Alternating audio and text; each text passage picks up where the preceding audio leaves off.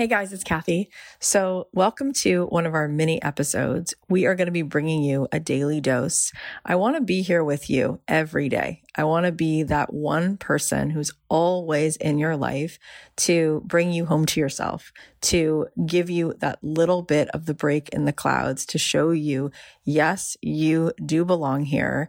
No, you're not broken. And yes, you're needed. And I'm hoping that each day there'll be something that I have to share with you that will encourage you, that will inspire you, that will make you feel less alone. So I'm really excited because I'm going to be doing a 5-day free workshop. Have any of you ever come to any of my free 5-day challenges? I love spending this time with you guys because I know you listen to the podcast, but then we get to actually hang out and it's really fun. And I'm there. I'm all in. You know how I teach is I don't usually over prepare. I don't have any scripts. There's no slideshows. It's not like this big webinar. It's just me and you, open heart, just dropped in and giving you the best of what I have to give. And so we're going to be spending 5 days together. It's free. You can sign up at kathyheller.com/challenge. This one is called Your Soul's Calling. And for 5 days, we're going to talk about what is it that you are being called to do here. I do believe that everyone has been given a divine assignment. All of us, each one of us is needed to make the world complete. It's like a puzzle. And if any one of us is missing, that puzzle doesn't actually become whole. And so it's my mission to empower every person that I could possibly connect with, to show you clearly that there is something inside of you that never was, never will be. And so we will spend 5 days together and talk about how do you identify it? How do you have the courage to act on it? And how do you take it and live into that potential and step into your greatness? So come join me for 5 days. It's going to start June 7th, but you can sign up now. Go to kathyheller.com/challenge. It's going to be amazing. So here's what was on my heart today. Let's take a listen. Oh, this has been such a hard week. Such a hard week. One of the hardest parts right now for me is that I want to live my life with integrity. And I feel frightened. And I'm a mother. And I have a platform. And I love people. I love people. Some people say I'm a cat person, I'm a dog person. I always say I'm a people person. I love people. And right now, the world is very dark. And it feels like things are so black and white. It feels like I'm not allowed to share my experience, because if I do, it makes me bad. That doesn't feel good. And I want every person in this world to be free. I want that so badly. That's why I do my show. I want every person to feel seen. I want every person to know that they matter and to feel empowered. I want every person to feel that they are a masterpiece, a piece of the master, because they are. Every person was put here because every person is needed to complete this beautiful puzzle. And without one of us, it's not complete. I believe that.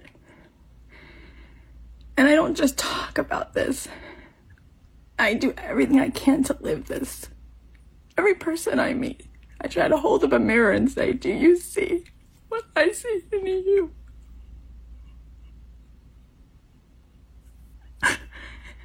And I never, ever see things one way. I'm a Gemini. And I love that about me because I always see both sides. Always. Because there are always two sides. to see. And when I was in college, I went on a Birthright Israel trip. And I walked in that land. And I felt that there's something so powerful there. There's a reason why 3-4 of the biggest world religions, people love that land. There is grace. And I loved it so much, I went back after college. And I thought I was going to stay for a few weeks. I stayed in Israel for almost 3 years. And that thing I said before, you're a masterpiece, a piece of the master, that you're needed. I learned that in Israel. I learned that from my rabbi, Rabbi David Aaron, one of the kindest human beings who I speak to almost every day on WhatsApp, who lives in Jerusalem. I met so many good people. I met so many good Arabs, so many good Jews. I saw them work together, hug each other, be friends with each other. And when I got there, I said, why don't they show this on the news? And I saw a gay pride parade in Jerusalem. And I said, oh my gosh, I'm so proud to be part of the only place in the Middle East where people can be openly gay. And I saw women in government. Israel's already had a female prime minister. I saw things. I saw things I had never seen. And I hear people talking and tweeting, and I feel like there's no nuance to anything. It's like, this is bad and this is good. This is bad and this is good. In 2005, when I lived in Israel, Israel pulled all the settlements out of Gaza.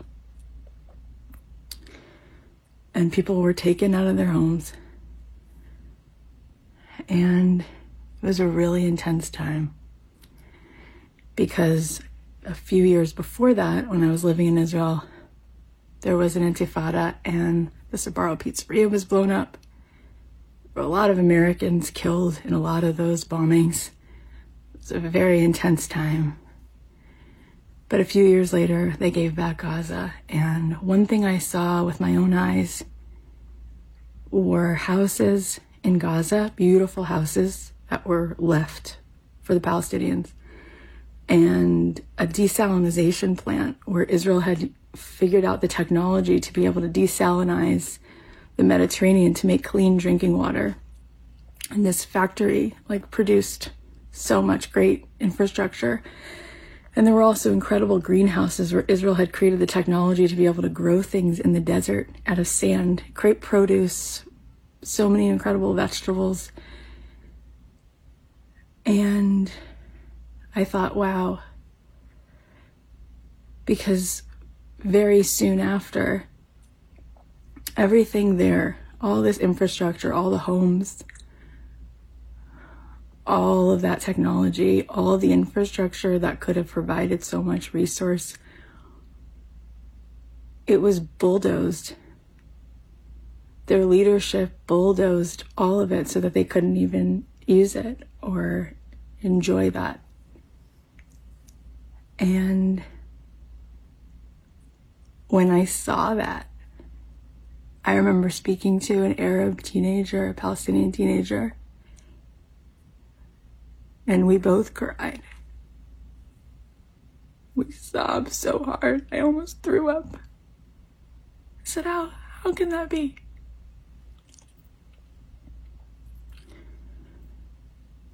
There's so much that I could say. I could speak about this for hours on end.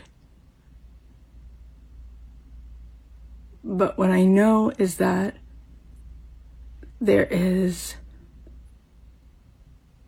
gray and complexities and nuances that people, for some reason, they're not only not talking about, but things are starting to be really terrifying for Jews around the world. And in the last week, there were Jewish people who were literally accosted just sitting in front of a restaurant in LA, sitting at a restaurant in New York, walking across the street. A man was shot and killed in Baltimore.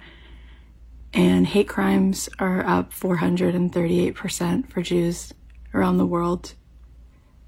And you should see what's going on behind the scenes. We're being told that schools, Jewish kids, things that are happening in ways that people need to protect ourselves, things that are happening, threats, real, incredibly crazy things where we were living the last 17 years in Pico Robertson and near Beverly Hills.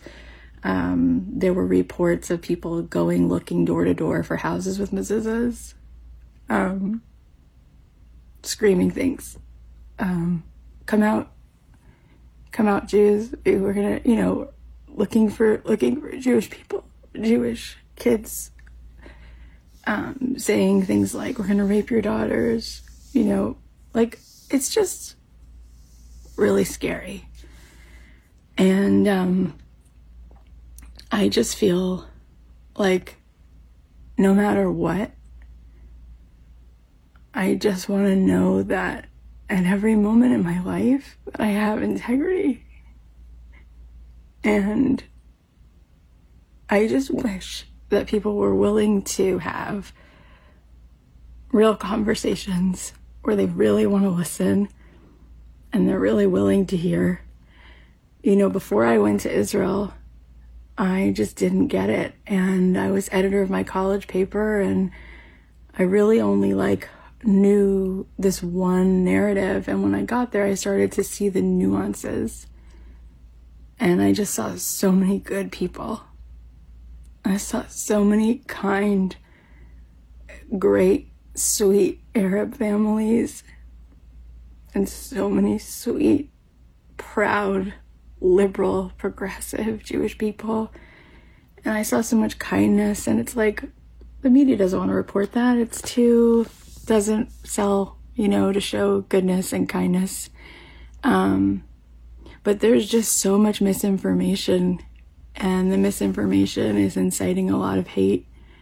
And now there are Jews all around the world who are paying the price for that. And there are Arabs all around the world paying the price for that.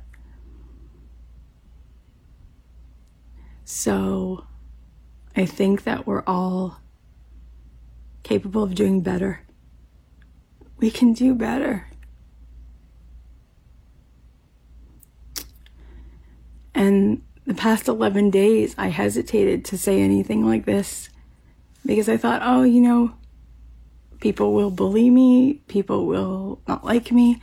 And then I thought, you know what? Like Elphaba says, if that's love, it comes at too high a cost. If I can't say how my heart is broken, I should be able to say it. So, I want to see a free Palestine.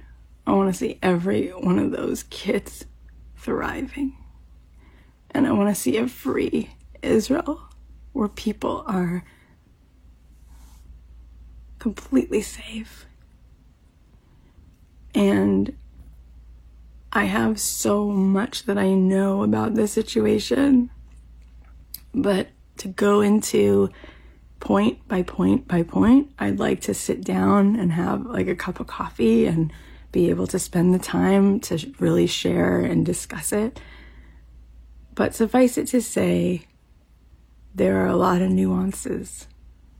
And suffice it to say this, I'll just say this. My whole life, I wanted to know what unconditional love felt like. And And when I went to Israel, what I learned about goodness, what I learned about love, Rabbi Aaron says love is not earned. If it's love, it's just given. It's a gift. You don't have to earn it. And the Torah that I learned for 2 years gave me the insight that I pour into my work, that teaches me to love completely unconditionally and to fight with every breath for humans to see their value. And I charged that battery inside of me and grew in that way in the time I spent in Jerusalem.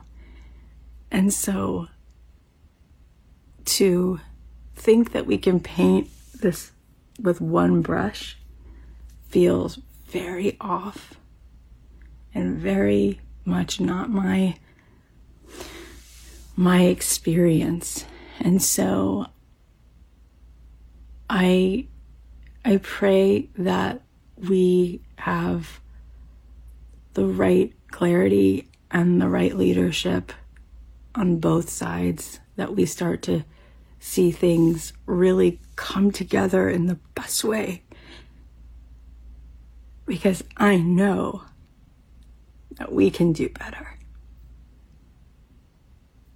And I guess I just wish that I could take every person with me and show them a taste of what I saw.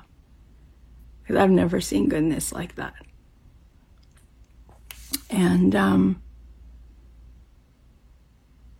there's people who need us. And we have such luxury here. Such luxury, we're thousands of miles away. And so we just need to be so respectful that what we say contributes to kindness and peace and goodness and doesn't propagate one-sided narratives that incite hate and don't really tell the nuanced full story of what's actually going on. Because there's so much. I was talking to a friend about the other day and she's like, that's what's really that? Well, what about this? And I said, well, it's this. And she said, and that? I said, well, here's this fact. And she's like, I didn't know that. She goes, oh my God, there's so many more pieces to this.